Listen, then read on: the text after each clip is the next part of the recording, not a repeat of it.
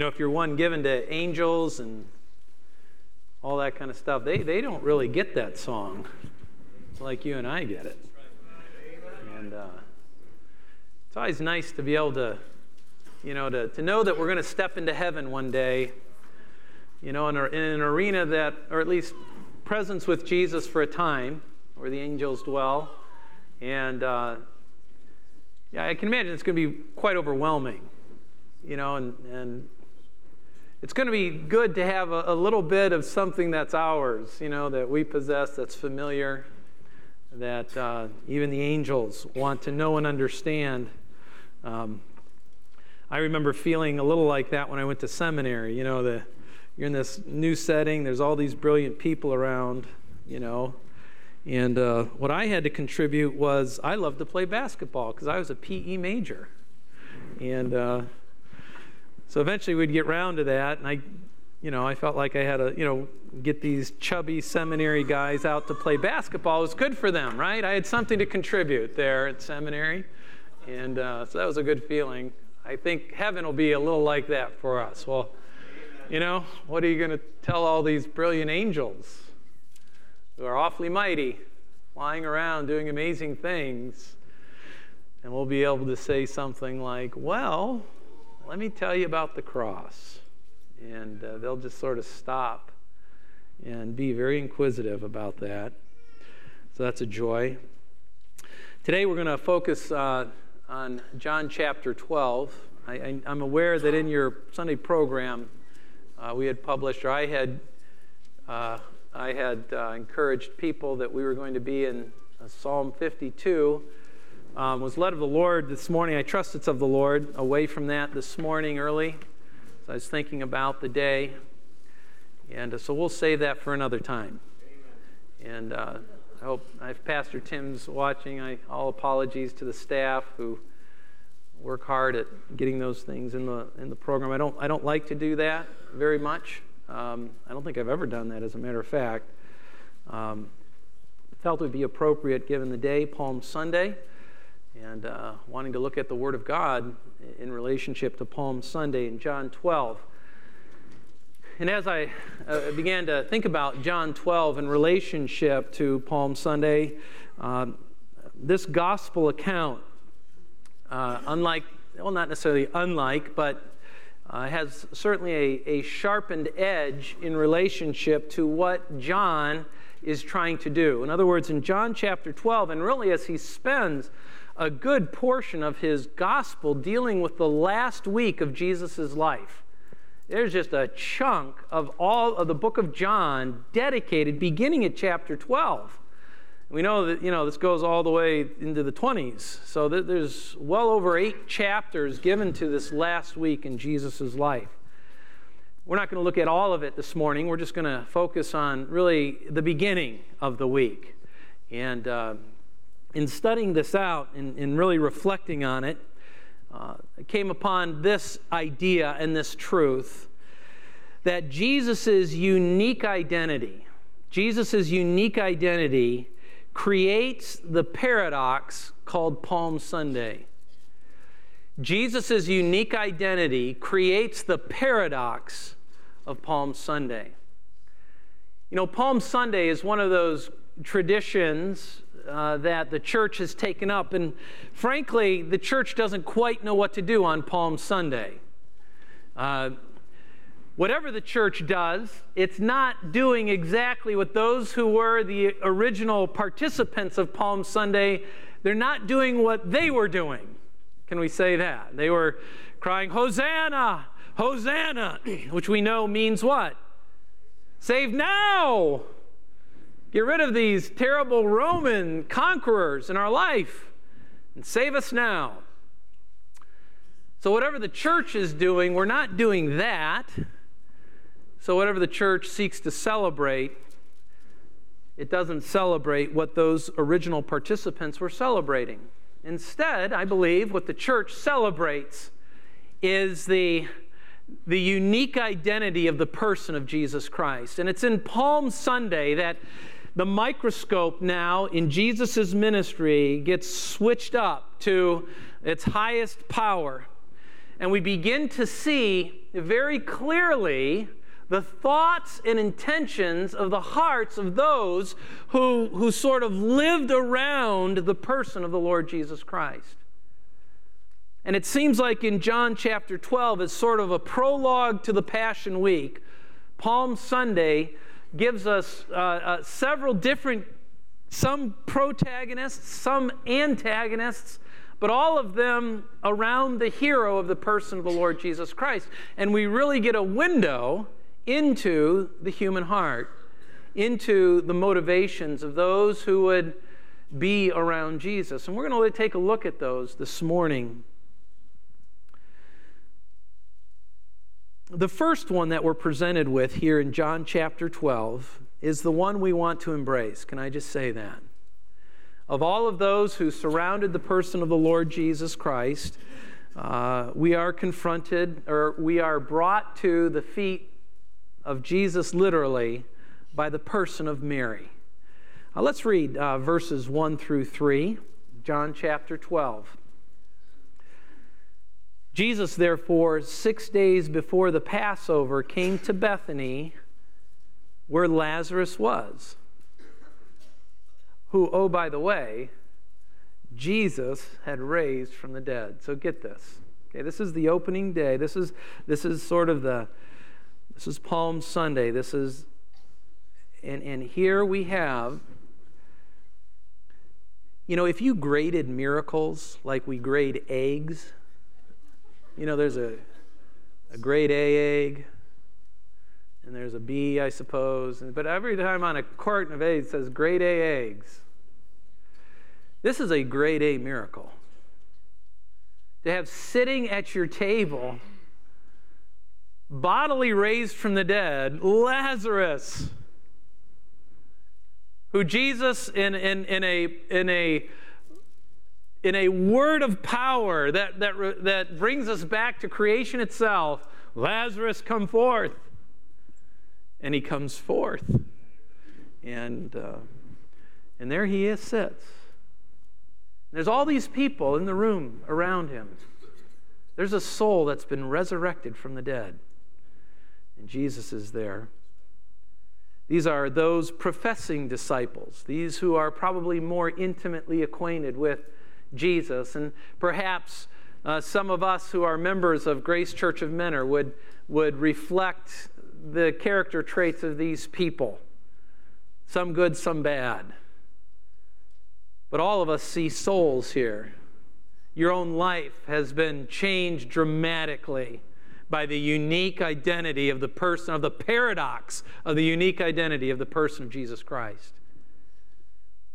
And some of you who have recently given testimony to that in our baptismal tank, you serve as our Lazaruses. You are the people who are freshly on our mind, who Jesus has spiritually raised from the dead, who guaranteeing that you will physically raise from the dead. So you sit among us, you Lazaruses, and we are of your kind and ilk, we hope. But Mary. No, we were reading the text, weren't we? Sorry, got a little...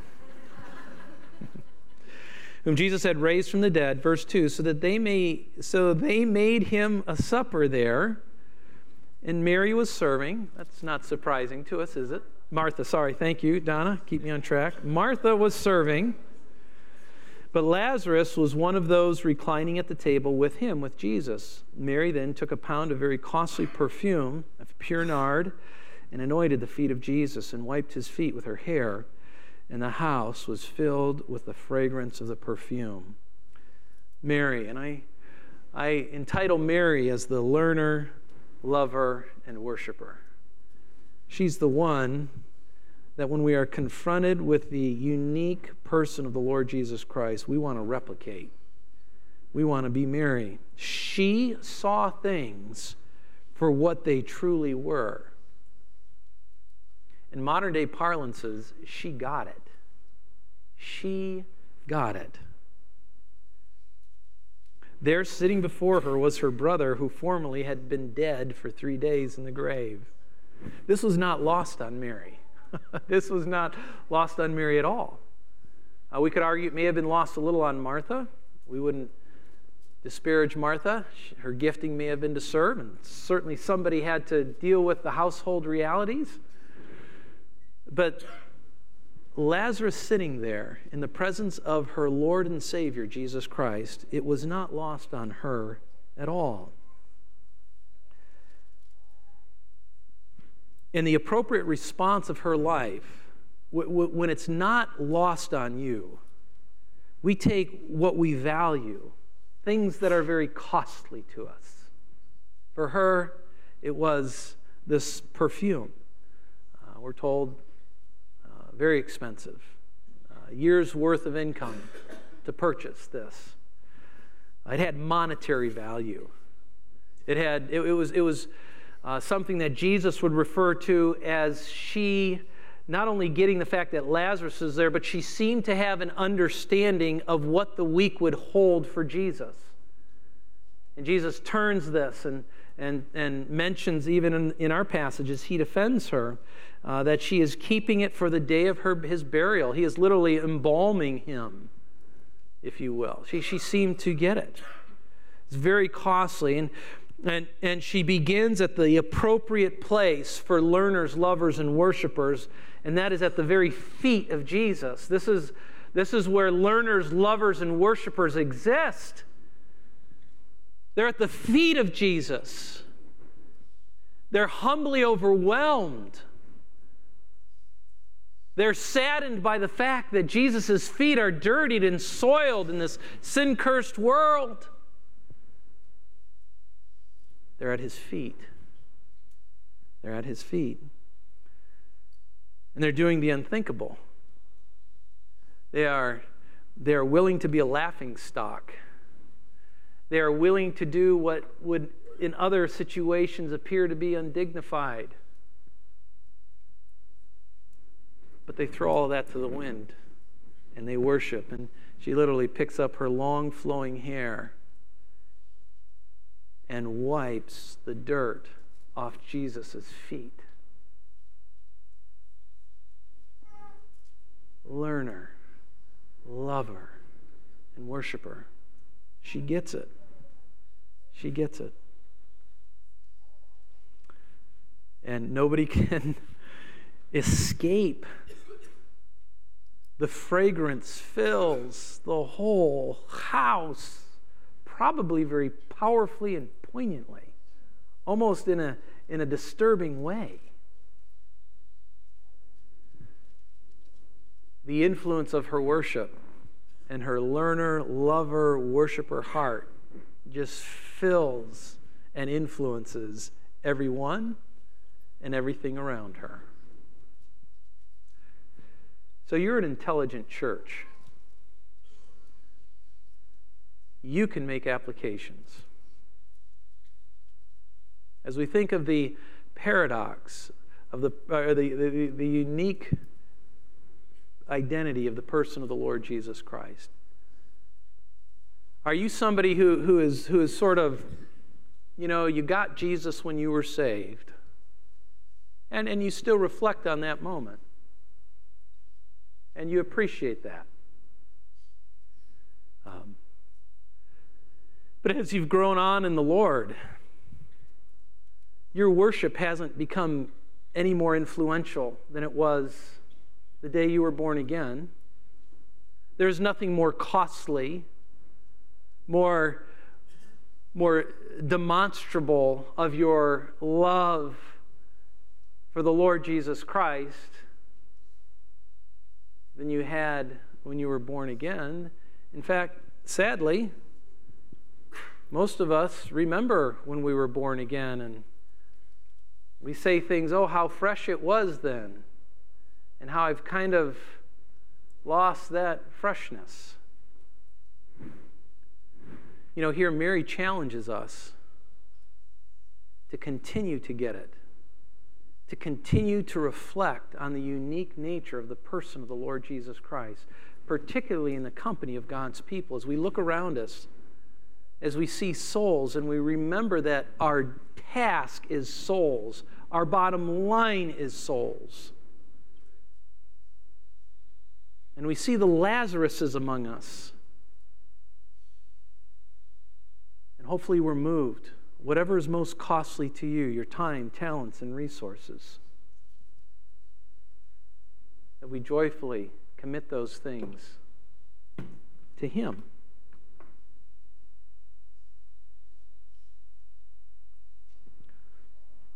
So Mary, the learner, lover, and worshiper. We're confronted with another professing disciple. We would argue that Mary not only professed, but she possessed. And we're confronted with another one who stands on the complete other end of the spectrum, but one who is as familiar with Jesus as Mary herself was, one who was in the presence of the resurrected Lazarus himself, and that is Judas. And if Mary is the learner, lover, and worshiper, I quantify Judas Iscariot as the professed follower, but with an agenda. The professed follower, but with an agenda. He's got some other things that he's interested in. Learning, loving, and worshiping are good for the likes of Mary. But that's sort of like a kindergarten level sort of Christianity. He has some superior interests, sadly. And seeing this and smelling the effect of this worship, Judas Iscariot, verse number 4, one of his disciples, who was intending to betray him, said, "Why was this perfume not sold for 300 denarii? That's 300 days' labor. It's almost a year's worth of income. And then John gives us a little window into his soul. Who was intending to betray him said, "Why was this perfume not sold for 300 denarii to the poor people?" Now he said this not because he was concerned about poor people, but because he was a thief. And as he had the money box, he used to pilfer what was put into it. Therefore, because Jesus knows the hearts of all men. What are things you would have said at that moment? I would have said, "See you later, Judas. Take a hike." Jesus, I believe, having compassion yet, and Judas's time not yet having come, Jesus, knowing all things in the hearts of men and women, said, "Let her alone, so that she may keep it for the day of my burial. For you always have the poor with you, but you do not always have me." And if there's one thing the church knows, we know that truth. We don't have Jesus yet. We long for the person and the body and the touch and the feel and the voice. We long to, like Mary, worship at his feet, possess costly things, and bring them joyfully before him. He's not with us. Judas didn't get that. He had Jesus with him all the time. Obviously took him for granted. Obviously had his own agenda. But my friends, is that true of some of us? Judas questioned the extravagance of Mary, and thereby disputing the very divinity of Jesus himself. That's powerful. Jesus is Lord and Master. He too saw Lazarus sitting at the table. He saw him. And it was completely lost on him. Lost. There he was. The King of Kings and the Lord of Lords spoke his life back into existence, and Judas dare deny his divinity by calling into question the extravagance of Mary's worship. How arrogant is that? How arrogant is that? How arrogant is it in my heart when I tip in the balance toward the heart of Judas? Things are lost on me in that moment. You, the company of God's elect and salvation, what God's doing here at Grace in our community, we lose sight of that when we get chippy.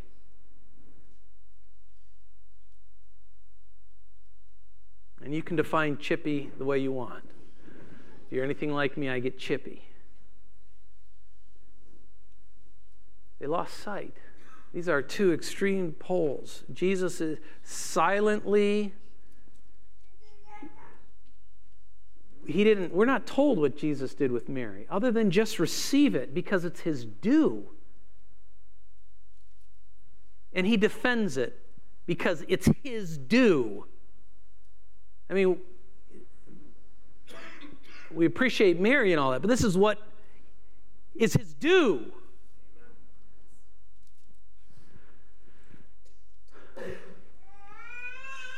Jesus' response, you do not always have me. Judas, there's something even more important than your agenda. It is to worship me. You need to examine your intentions and actions and recognize that eternity is measured on my terms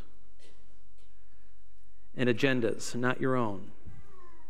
So we have Mary, the learner, lover, and worshiper. We have Judas, the professed follower with an agenda. And if we drop down to verse number 16, we have the disciples.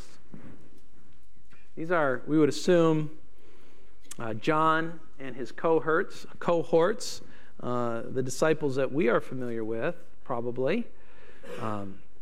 In verse 16, these things his disciples did not understand at first. And what did they not understand? Well, they didn't understand the whole triumphal entry thing.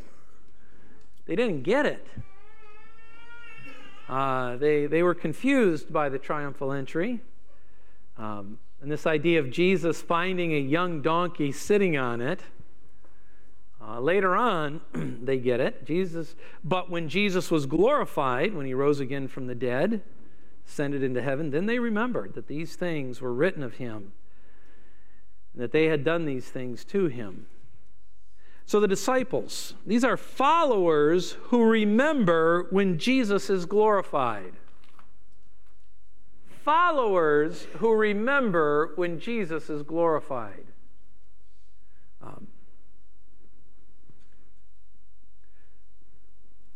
And what aids their memory is what is written. What is written?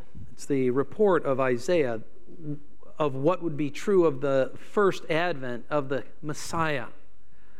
So these were disciples of Jesus who were trying to figure out the times. They were trying to understand the advents Jesus had come. They were a little confused. They were expecting probably what the people were expecting a little bit, that Jesus would throw off Roman oppression. But they had heard Jesus. They understood that he had to die. They had heard all of these things. They were a little bit confused. And the confusion came to clarity when Jesus was glorified. When Jesus was glorified.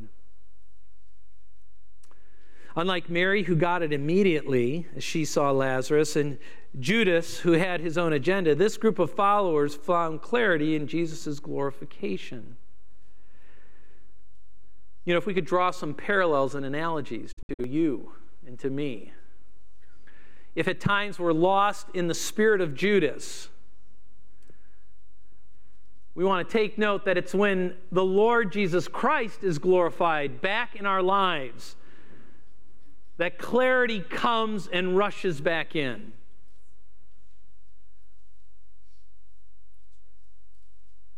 So the question is, do you want to be this disciple? Well, many of us simply are this disciple.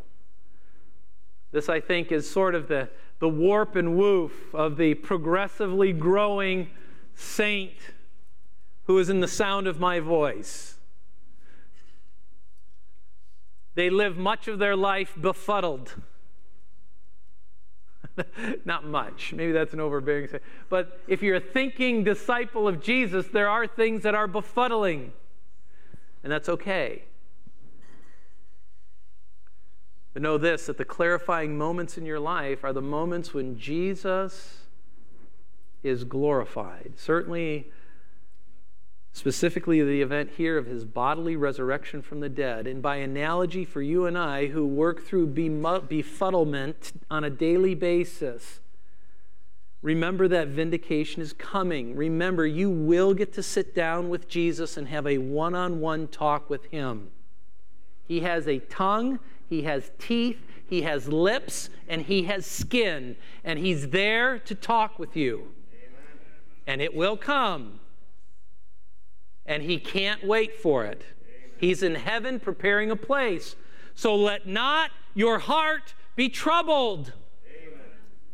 Believe in God. Believe also in me, Jesus says.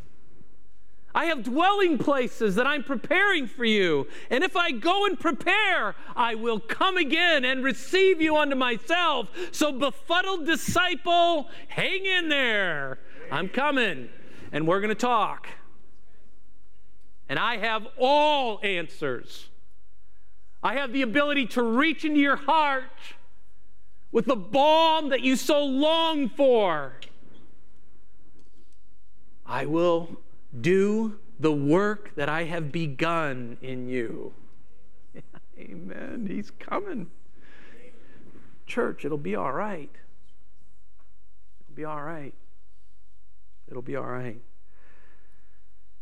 So these are sort of the three close followers of Jesus: Mary, Judas, and the disciples. I would challenge you to open up your own heart this morning and to see who you are.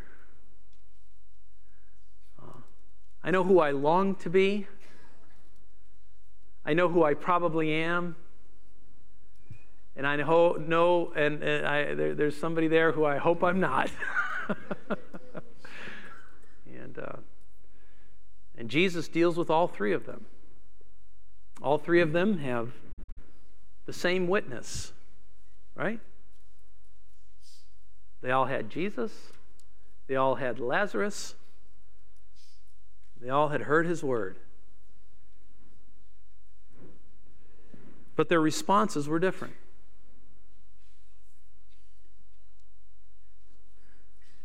Mary got it. I mean, she really got it.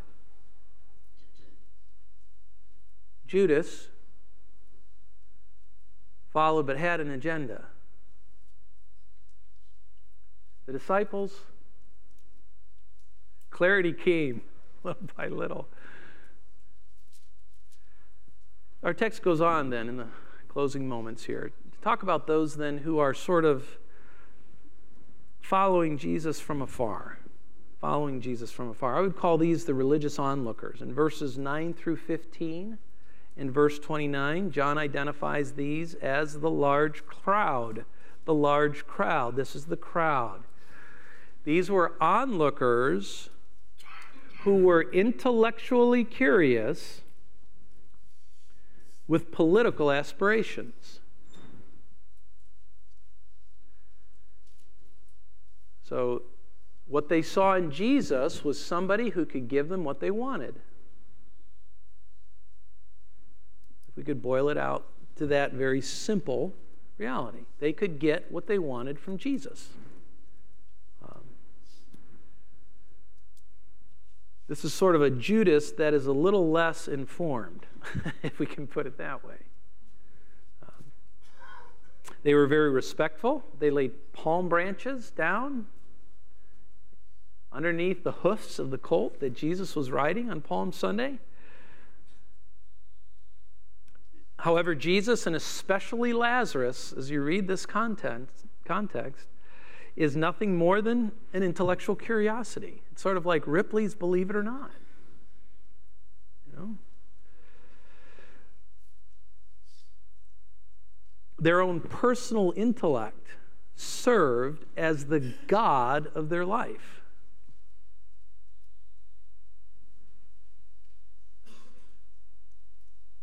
They cried out, "Hosanna, save now." These were the most emotional people of the whole story. They knew what they want, and they wanted it now. You know, disciplers, as you're working with potential disciplees, or as you're combing through the question of the person's profession of faith, not oftentimes, but occasionally you may find thinking, boy, you know, this person is looking at Jesus as sort of a rabbit's foot, as somebody who can kind of give them what they want. And there's no intellectual humility. There's no humbling to the lordship of Jesus Christ in the way they think, in the way they feel, in the way they act. Jesus is nothing more than a talisman. He's nothing more than a good luck charm. He's nothing more than the latest and greatest thing to make sense out of their crazed, confused life. And he's added to the stock of good luck charms. We want to work on that discipling, or that potential disciple of Jesus Christ. They need to understand this. So we had the onlookers who are intellectually curious with political aspirations. Verse 19, we always have the Pharisees around, right? They're never happy. These are the religious onlookers who are jealous of Jesus' influence. Jesus has no words for the religiously jealous. The silence of Jesus here is fearfully deafening. Jesus had already dealt with these religious leaders, and in no uncertain terms, these were, of all of Jesus' enemies, or potentially enemies, these were those who were specifically identified as such. They do not even hear his sayings, his words, what he's trying to communicate. They don't even hear that. And so there's nothing to discuss. So you have the onlookers who are intellectually curious, the religious onlookers who are jealous. And then in verse 20 to 26, almost sort of foreshadowing the local New Testament church, you have these Greeks. John out of nowhere brings up the Greeks. Now there were some Greeks among those who were going to worship at the feast. These then came to Philip, who was from Bethsaida of Galilee, and began asking him, saying, "Sir, we wish to see Jesus."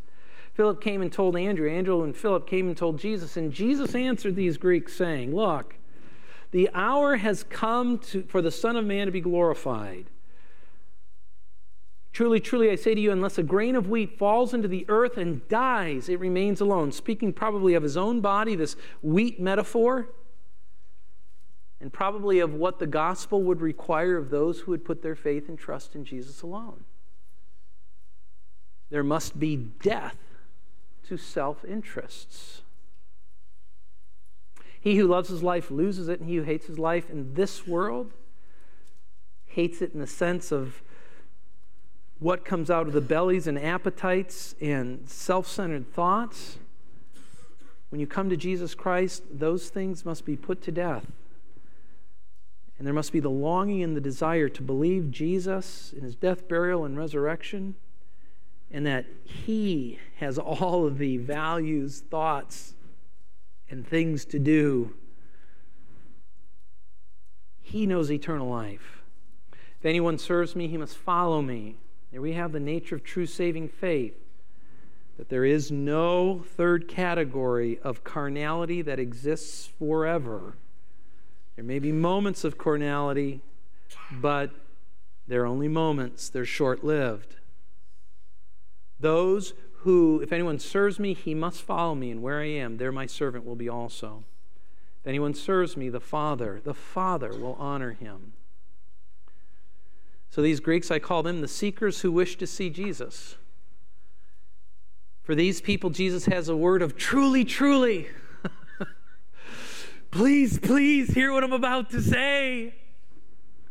Please get it. Don't miss the paradoxical wheat analogy. Death, Jesus' death bears fruit unto a life for all who trust in him. For the true disciple, the principle is similar. To believe or follow me means taking all who you are in this world, all of your former identity outside of Jesus Christ, and just losing it. And where do you lose it? You lose it in the sayings and the commands of Jesus Christ. And Jesus assures him, he says, don't be surprised. I'm not going to take you where I haven't gone already myself. To do such incurs honor of the Father. And then the final group we have here in verse 42 and 43, these are the rulers. They're kind of tucked in here. Nevertheless, many who wouldn't believe him, nevertheless, many even of the rulers did believe in him. Sort of, I think. I'm not sure exactly what John's trying to say here. But because of the Pharisees, they were not confessing him for fear they would be put out of the synagogue. For what? They loved the approval of men rather than the approval of God. This is almost, this whole paragraph, or this whole chapter is like the sower and the seed, if you are familiar with that parable. They loved the approval of men rather than the approval of God. So all of these 6 characters, what does Jesus finally do in verse 44? He goes, ah! He cries out. He cries out. And he essentially says, I'm going to just wind this up to the end of the chapter. The first thing he says, I am God. The second thing he says, I have come to illuminate your desperate spiritual darkness. You must realize you are in desperate spiritual darkness.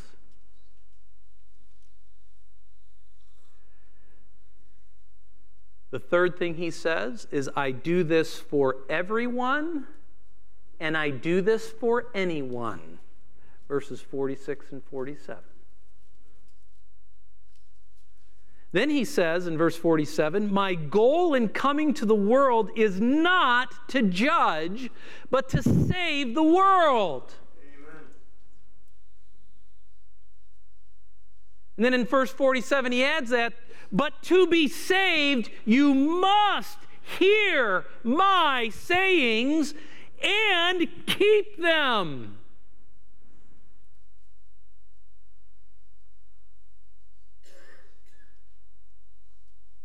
And then he gives us the rationale.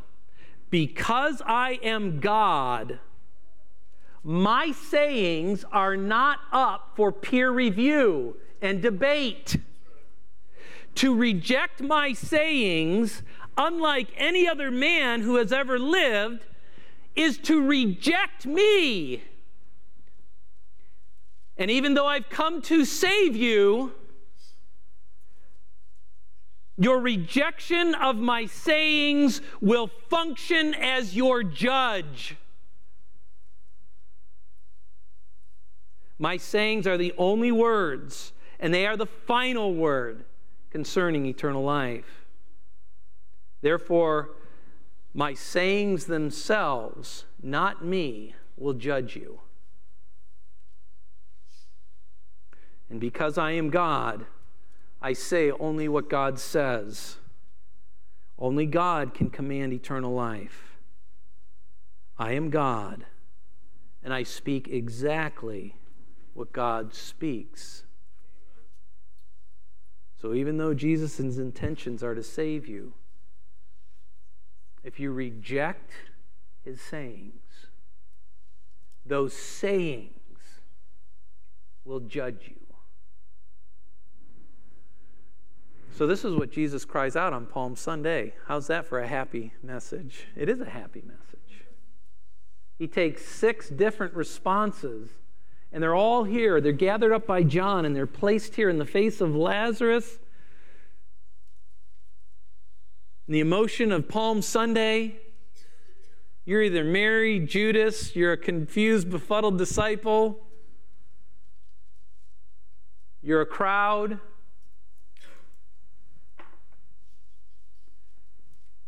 Who are you? Where are you? Are you a ruler? Are you afraid? A believer? Jesus takes all of the, is sort of the confusion, and now as he comes into his Passion Week, it's all about clarity. It's all about clarity. The paradox of Palm Sunday is clarified in the unique person of Jesus Christ. What will you do with Jesus? I would implore you to trust Him as your personal Lord and Savior, to recognize your bankrupt, desperate spiritual condition. And you say, well, Pastor, that's harsh. And I understand that. It was harsh when I heard it and it washed over my soul the first time.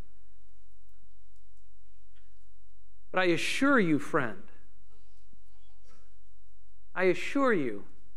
run to the arms of Jesus. Because regardless of how you feel about that reality, doesn't change it one bit. You are in a desperate spiritual condition. God has said this. He said it to save you from it. But if you reject Him, those very words will judge you in eternity. So we would implore you to come to Jesus. Come to Jesus. Jesus said, "Come unto me, all you who are labor and heavy laden. I will give you rest. Take my yoke upon you and learn of me," He says. Stop learning of yourself. You know way too much about yourself. Learn of me, for my yoke is easy and my burden is light. You're not finding that to be the case as you know yourself. It just won't happen. That only happens as you know Jesus. Amen. So we'd encourage you to come to Jesus. We love you. Jesus loves you. Jesus wants to save you. Amen. And He's come and died on the cross for anyone and everyone who would receive Him as Lord and Savior. Let's bow for a word of prayer. Heavenly Father, we thank you so much for Palm Sunday. And Jesus, we reckon your unique authority, and we see ourselves in the characters of these people that John puts forward on Palm Sunday. Palm Sunday truly is a paradox. It's ironic, and it's all around who you are. For those who don't get who you are, their responses are out of line. They're out of touch, Jesus. They don't follow. But, oh, Jesus, for those who get it, whether it's Mary who gets it in a full extent, or whether it's those disciples and possibly those rulers,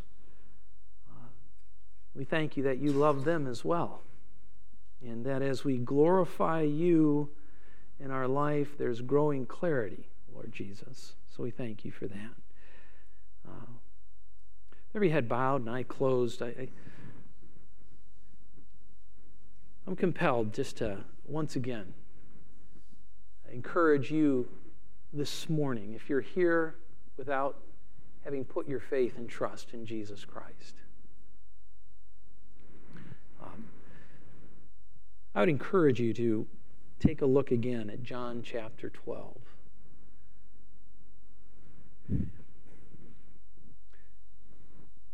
We would encourage you as well to consider the unique person of Jesus Christ, who Himself as God has all authority given unto Him for all eternity. And I would encourage you right now, if your heart is saying, wow, I see myself in some of the characters that are not the characters that know and love Jesus as Jesus intends them to know and love Him. I see that He sets the terms. He's God. I'm not. He knows eternal life. I don't. And maybe for the first time you recognize, oh, Jesus sets the terms. And if that's you this morning, I would encourage you just to tell that to Jesus. Tell Him, Jesus, I think I see it now. You had to die, and you did die for my sin. And Jesus, believing is not sort of just adding you to one of many ideas, but understanding that believing is giving you my life. as your authority deserves, just like Mary did. I may not have spikenard and have you here to wipe your feet, but that same Spirit, that's what I need, and I want that. And I cry out to you, Jesus, for that you would save my soul and be Lord in my life. Tell Jesus those things in your own words. And know that if you mean it with your whole heart, Jesus has saved you. That's why he came. Rejoice in that. You know, if you prayed that prayer this morning, or your heart is filled like that, would you mind just slipping up your hand just so I could pray for you if you're out there? I know Pastor Mike will be out. He'd love to talk to you. I'll be out there, Pastor Steve. If a friend of yours brought you, they would love to talk to you more about these things. You know, even if you've been in the church for years, friend, now's not the time to fear. Don't be like those rulers who feared the Pharisees. Get it right. Don't fear us. Don't fear whoever. Just get it right. Father, we thank you for our time together. We love you, Jesus, more than we can express, and we can't wait to see you. And I pray that you'd help us to continue to be the learners, lovers, and worshipers. We want to be just like Mary. We thank you for it in Jesus' name. Amen.